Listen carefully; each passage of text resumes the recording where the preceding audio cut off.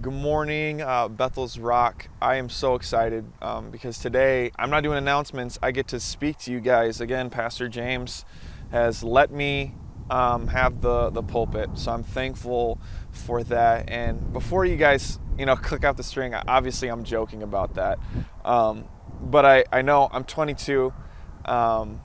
You may be thinking like, what is he got to offer to me this morning? I'm thankful that we serve a God that is the qualifier, that he qualified a bunch of fishermen that were uneducated. And that same spirit that raised Jesus from the dead is the same spirit that we have within each and every one of us. It's not that I'm a pastor or more qualified, it's the spirit that qualifies us, and it's the spirit that is going to speak to you this morning. I've been praying that not a word from my mouth lands in your heart, because that is not that my words are going to fade away, but his will never. So right now I pray that you would open up your minds this morning and open up your hearts as we just set aside this time to just spend time with God. So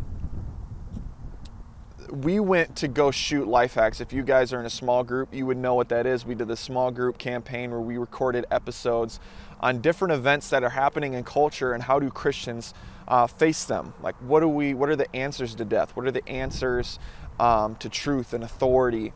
And it's a Christian perspective on how do we live a life biblically. And so we went and shot one of these episodes in Utah. If you've seen the video, it was a treat for me to be able to go down there and be able to film, because it didn't really take much editing for the scenery to look that good. So we went and shot at the Bonneville Flats, and it's bordered right next to Nevada. And if you know anything about Nevada, the main attraction there is casinos, even in this little town that we were at to go get food. And as we're driving through this little town, it's not even a town, and I don't gamble, but it was impressive because there were huge buildings, these huge casinos, and obviously I would have been curious to see what it looked like at night, because that city would have been lit up. It was absolutely amazing, not considering what was going on inside those buildings, but it was incredible. And I remember we sat down to go eat in this little Mexican restaurant, and there was a window that overlooked the little town. And I remember like God speaking to me right there as we're eating our burrito. There was this man that was outside. He was walking the streets, and he was talking to himself. Obviously strung out on drugs. Raggedy clothes, hadn't looked like he had showered, just totally like, and this is not judgment, but just a total disparity between the beautiful buildings from the person, what was actually going on in that city. And it wasn't judgment that God put on my heart, but it was actually a reflection of where I was once at and what led that guy to be where he's at and the decisions he made. Because I think all of us can fall into that same cycle. It just may look a little bit different for each and every one of us. And that's hope. And there was a time where I knew God my whole entire life, but it was until I had an encounter with Jesus that changed everything. It was a belief that changed everything, that he was real, that influenced my decisions from that day. It might not a behavior, but it was something that I could not look back on. And just like that guy, I'm sure it maybe started off with, just like all of us, we try to find our hope in material things that this earth cannot provide. And so we look to a relationship, and it's the next best thing. Like, this relationship is going to be different than the last. We go to it, and then down the road we feel empty because it doesn't provide that. It's a good thing, but it's not providing me what I was looking for. And then we look to a community, a group of friends, and these guys, it's gonna make me not feel lonely. I'm finding my value in popularity and friendship, and those lonely nights at home or during quarantine has really showed me what I have. And again, it leaves me empty. There's the money, there's the cars, there's the hope that we try to find at the end of a bottle, but again, we end up feeling empty. There's one thing, though, that I think that would have changed that guy's life. I know would have changed that guy's life. And this is no judgment. This is just an example what God was speaking to me. I felt like he was saying, like, would a motivational speech, change his life? Maybe he went to like a Dave Ramsey type thing, figure out like stewardship of money. Maybe it would be like a rehab that would change his life. Like, hey, just focus on not doing drugs and you'll be good. Maybe it was listening to a sermon, listen to a Bethel's Rock sermon that would change his life. That wasn't it either. And God was speaking to me.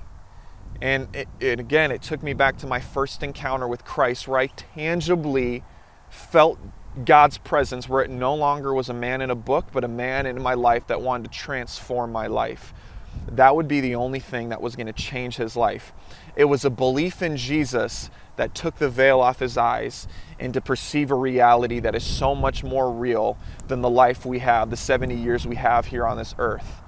And that's a life eternal with Jesus Christ, the only hope, the only truth, and the only way. In that moment, God brought me back to that childlike excitement I had when I first dedicated my life to him. This is just my heart speaking to you today and what God has laid on my heart. Is your belief influencing your actions, or is it just a moral compass? So I'm going to take you guys, if you want to open up to 2 Corinthians 3:12. And so the context of this is Paul is talking to the Corinthians, but he's also making a reference to the old covenant and the old way of things in which it used to be done to have to obtain a relationship with God. And so at the beginning, where God's chosen people, where he wanted to have a theocracy, where God was leading the charge and he was leading his people, it wasn't a king, it wasn't a judge, it was him leading his very own people. And Paul was making the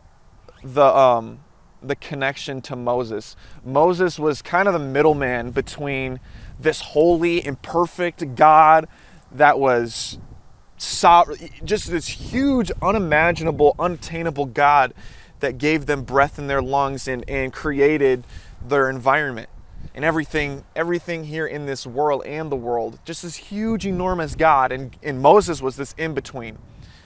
And so this is where we find ourselves in this verse where Paul is kind of making this reference between what used to be the way in which we reach God. 2 Corinthians 3:12, therefore, since we have such a hope, we are very bold. We are not like Moses, who would put a veil over his face to prevent the Israelites from seeing the end of what was passing away. So Moses, when he was having conversations with God, I'm just paraphrasing, but when he was hanging out with God, he had to put a veil over his face because the glory of the Lord was that strong. It wasn't that he was trying to flex or anything, have some name brand veil or anything. It was just that because it was for the people's own protection, that they could not withstand the glory of God, that he had to put a veil over his face, because in that time, in their sin, the glory of God was dangerous to them. So the veil on Moses was for their protection. And so Paul's making a reference to the confidence that we have. It says that, therefore, since we have such a hope, we are very bold. And he's making that reference that the distinction is that we're not like Moses anymore in that time and day where there is a fear of like, what is going to happen if I come in contact with God's holiness, with my sinfulness? That we have a hope and we have a boldness that we can step before the Father. And it would be a glory that's not passing away.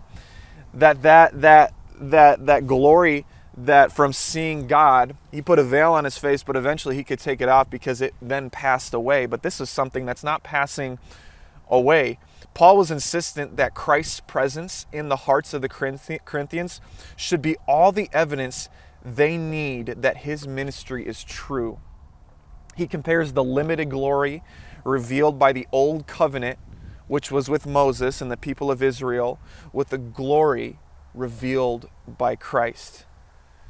And see, this is where I see the problems that are happening now. If you go on to verse 14, but their minds were made dull, for this to this day the same veil remains when the old covenant is read.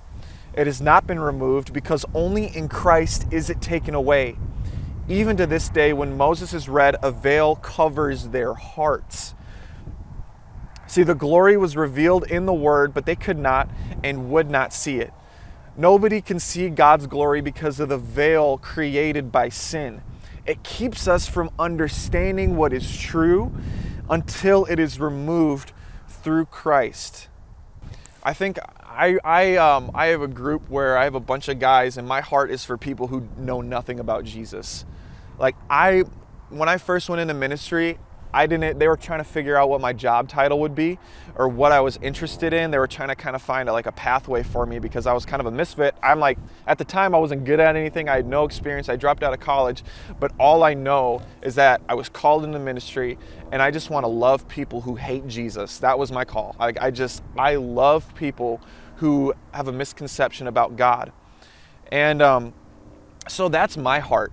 And so my heart is, I want to understand people's perceived reality, that there is what it talks about in that word right there, that there is this veil that covers our hearts. And it's not just only limited to people who don't believe in Christ, but sometimes there's a veil that covers our hearts because of our sin. When we step out of that covering, obviously it's not our sin, but when we choose to hang on to our sin, it creates this shame and self-deprecation on how we view people and how we view God, and it creates this veil over our hearts. That's what sin does. And it takes me to, I think a lot of us, our responsibility as Christians is to be able to see those people where they're at and understand that their reality is not the same as ours. That we have an alternate reality, like in Marvel Universe, that we have a different reality in how we perceive the world. It's like the Men in Black. If you guys have ever seen that, there's these agents that are looking for aliens, and he's bringing an agent with him, Will Smith, and where now Will Smith is able to see the world that's actually been hiding in front of his face the whole entire time, and it's a world full of aliens that were disguising themselves as humans. And I think when we believe in Christ, we see that there are more real things than the flesh and blood that we see right in front of us. That this narrow-minded way of thinking, there is so much more. That, like what Paul talks about, that we battle against powers and principalities that influence our decisions now, that are causing us to be blind to the truth of Jesus Christ, which would be the only way to the Father and the way to eternal life. But I think a lot of times we fail to realize that people's perception of life is not dictated from a relationship with Jesus. And so that really just comes down to a view that is just subjected to their heart's perception. And if we know anything from the Bible, we can't trust the heart. For as Christians, we know that we don't trust our heart, and that we can't lean on our own understanding, and we cannot base our decisions off emotions, but we base our decisions off faith, and we know the reward that we have set in front of us. See, if we can't reach people where they're at in their perceived reality without having to have this huge apologetics debate, how are we going to reach anybody?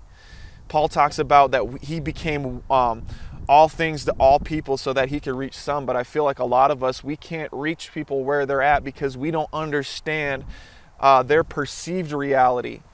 We have to meet them where we're at. And I mean, if the creator of the heavens and the earth humbled himself and simplified himself to be able to connect with us, now if a God can do that, we can see people where they're at.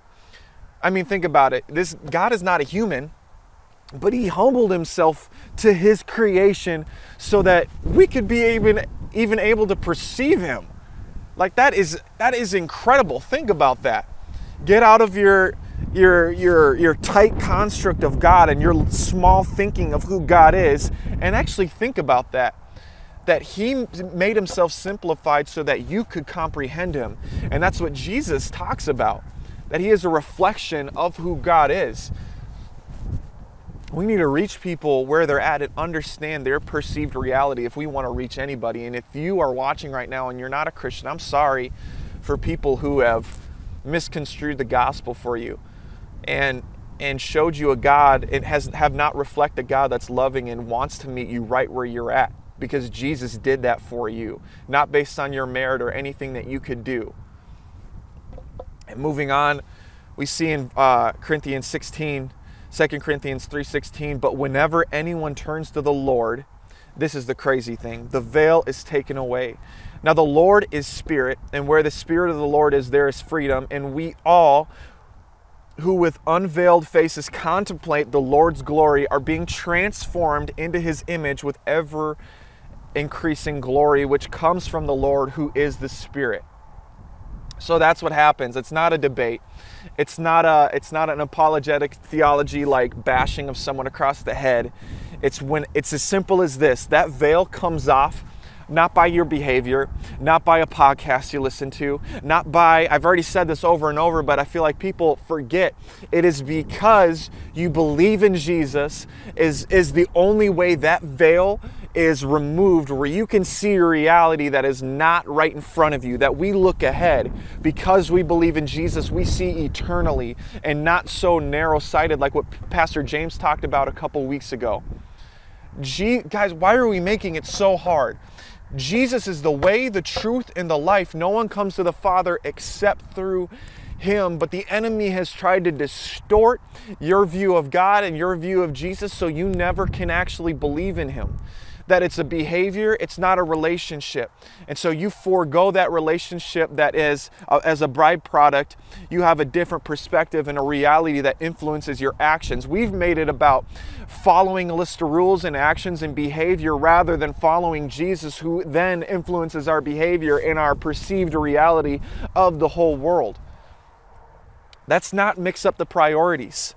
I remember, this there's this cliche that I hear with like new couples and in movies or whatever, I don't know, it just is kind of cringy. It's home is where the heart is. Or you see like those Instagram posts and their girlfriend or boyfriend or their spouse or whatever. It's just home is wherever you're at. It's not a location, it's just where you're at. See, I feel like we start losing hope when we start spending more time in the world than with Jesus, because if home is where the heart is, if we view our home right here and we don't belong to it, we're gonna seem pretty hopeless. And if the Spirit of the Lord is freedom, I think we can understand where our home is by the message that we preach. Are we a warden? Are we a prison keeper? Or are we a chain breaker and a freedom giver? That we're going around and we're talking about, oh my goodness, this life right now, it's real. The pain is real. The emotions are real. But there is something I'm looking ahead to that produces this joy, that produces this freedom, that I'm not bound just because I got shackles around my hand, metaphorically and maybe physically, that there is something ahead that I'm looking forward to because I don't even belong to this world. I'm in a hotel and I'm preaching a gospel that I've been commissioned by Jesus Christ to do. This is not my home, but I'm here because I am commissioned with this burden to tell people about Jesus. That there's this freedom that just bubbles up inside. That's not even in my notes. That's just that's what's bubbling up inside. That's the Spirit of the Lord within us. Are we bringing freedom to a situation in a hopeless world? Or are we identifying with the world and we are just putting hopelessness on everything and negativity on everything and canceling people out? What is your message? And I think that's where we can understand and be self-aware where our heart is. Is it with your Creator and Jesus? Have you been spending more time with Jesus, or spending more time with the world? And I think a good way to see that is the words that you speak and the hope that you give and the relationships that you foster. See, you're going to face trials in this world, but they're a shadow and a blip compared to eternity. Our spirituality is more real than what we face here on earth. And it reminds me of this story, it's not a story, like that was so long ago, it was a couple weeks ago. My grandma is an amputee.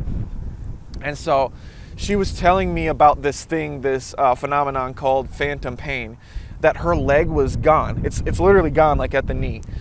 But she still can feel for the first years she said that she had extreme pain in her leg that she could physically feel, and she would reach down and grab it and nothing was there.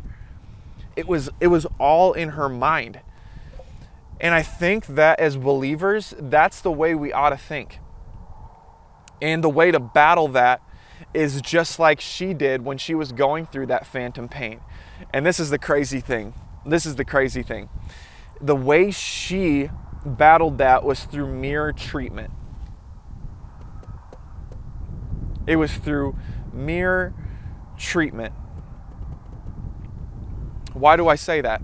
Because she would look in the mirror and she would see her leg amputated, and she would massage the opposite leg, and it would actually help the affected area. And now I'm saying, here's the connection, that when we start looking to Christ, Christ is the only way that we identify truth from lies.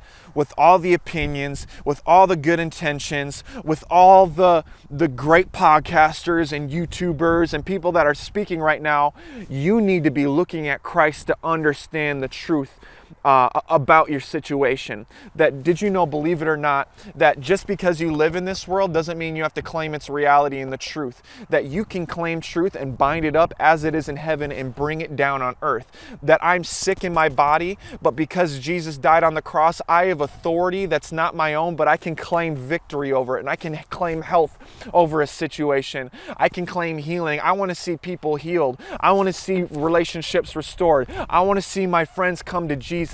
The only way to do that is by the Spirit, and you can have confidence and come boldly before the Father because of that Spirit.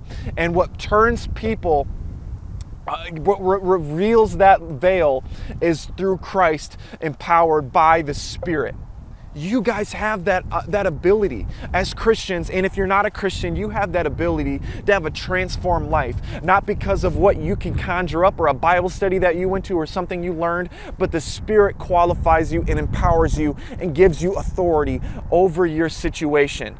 See, looking to Christ transforms everything. That when we look to Christ, we don't see ourselves, but we see a bloody Jesus that with a glorified body that died, paid for our sins, paid the cost of death that should have been in our body so we could receive life. So when we look in the mirror with that phantom pain, we see the truth, we see reality, not that what's here and not what that's real as in earth terms or a human nature perspective, but I'm looking beyond to something eternal because of Jesus Christ, that He is the true reflection, that I don't identify with myself, I identify with Christ, and if I do that, I am made righteous, and the Father sees me as such.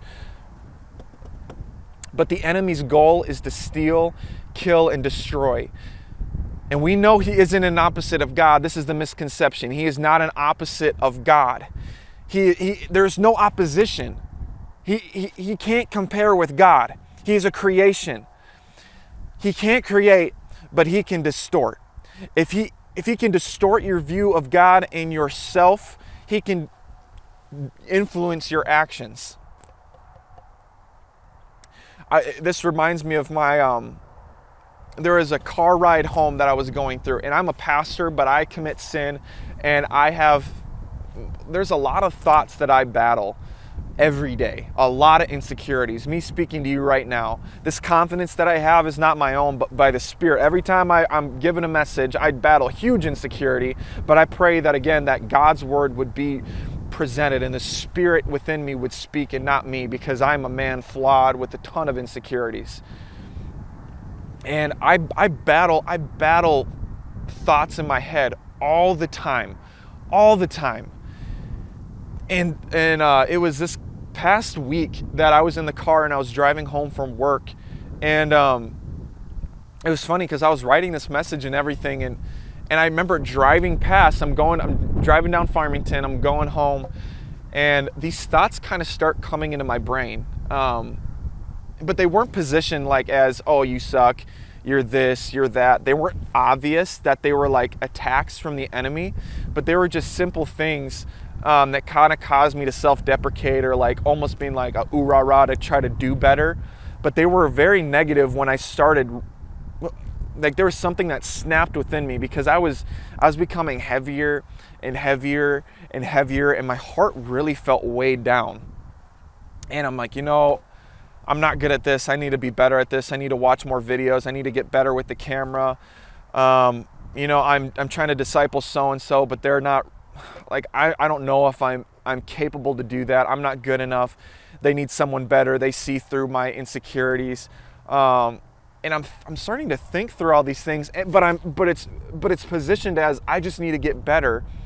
And that's true, but that's how the enemy works. He's so slick into bashing you with half-truths and making you feel like dirt.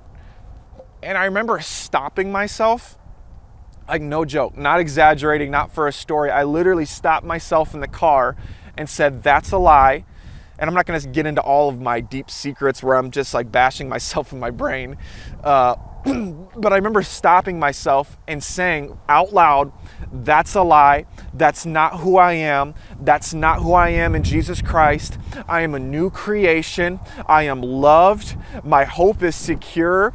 Jesus bought my sin. It's on the cross. I have flaws, but my goal is not to appease man. It's to please Jesus. And He loves me. So everything on top of that is extra. Like, I have freedom and I have grace, that I don't have to be bound by my sin and my shame and my mistakes, that I have grace for that to continue to pursue Jesus. It's not just saying that I'm just going to stay where I'm at, but I have grace to pursue Jesus. And you have grace to pursue Jesus. Listen, He wants to speak that over you right now. But first you have to believe in Him. He wants to have those conversations. I know you're listening to me right now. There's someone across that screen right now that's listening to what I just said. And you were like me in 10th grade, where I heard the pastor talking about that, and I wanted that relationship he had with God. I'm telling you right now that Jesus wants to have that type of verbal language with you, that He can talk to you like a friend, and He can speak life into you, that when you believe in Jesus, it's going to influence your actions. Let me tell you right now that God is not impressed with your behavior. Do you know that? You can't earn His love by your behavior. You can't earn His love by going to a Sunday service. You can't earn His love by listening to a sermon or doing a Bible study. He loves you as you are, and He already showed that 2,000 years ago before you were thought in your parents' brain.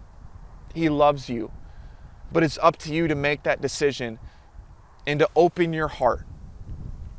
Do you really believe? Do you want a life that's different than the one you've been going through right now? Because I truly do believe that same Spirit that saved me, and that same Spirit that revealed that veil that covered my eyes, He wants to do the same in your life. It's the same Spirit that raised Him from the grave. So if you want to give your life to Christ right now, I believe there's people that are watching right now that need to hear this, that need to have a relationship with Jesus that goes beyond a moral or a behavior, that you need to see the real Jesus. I believe He wants to do that, and I don't care if it's beyond a screen. You can just bow your head and close your eyes and pray this prayer. It's as simple as that. Jesus,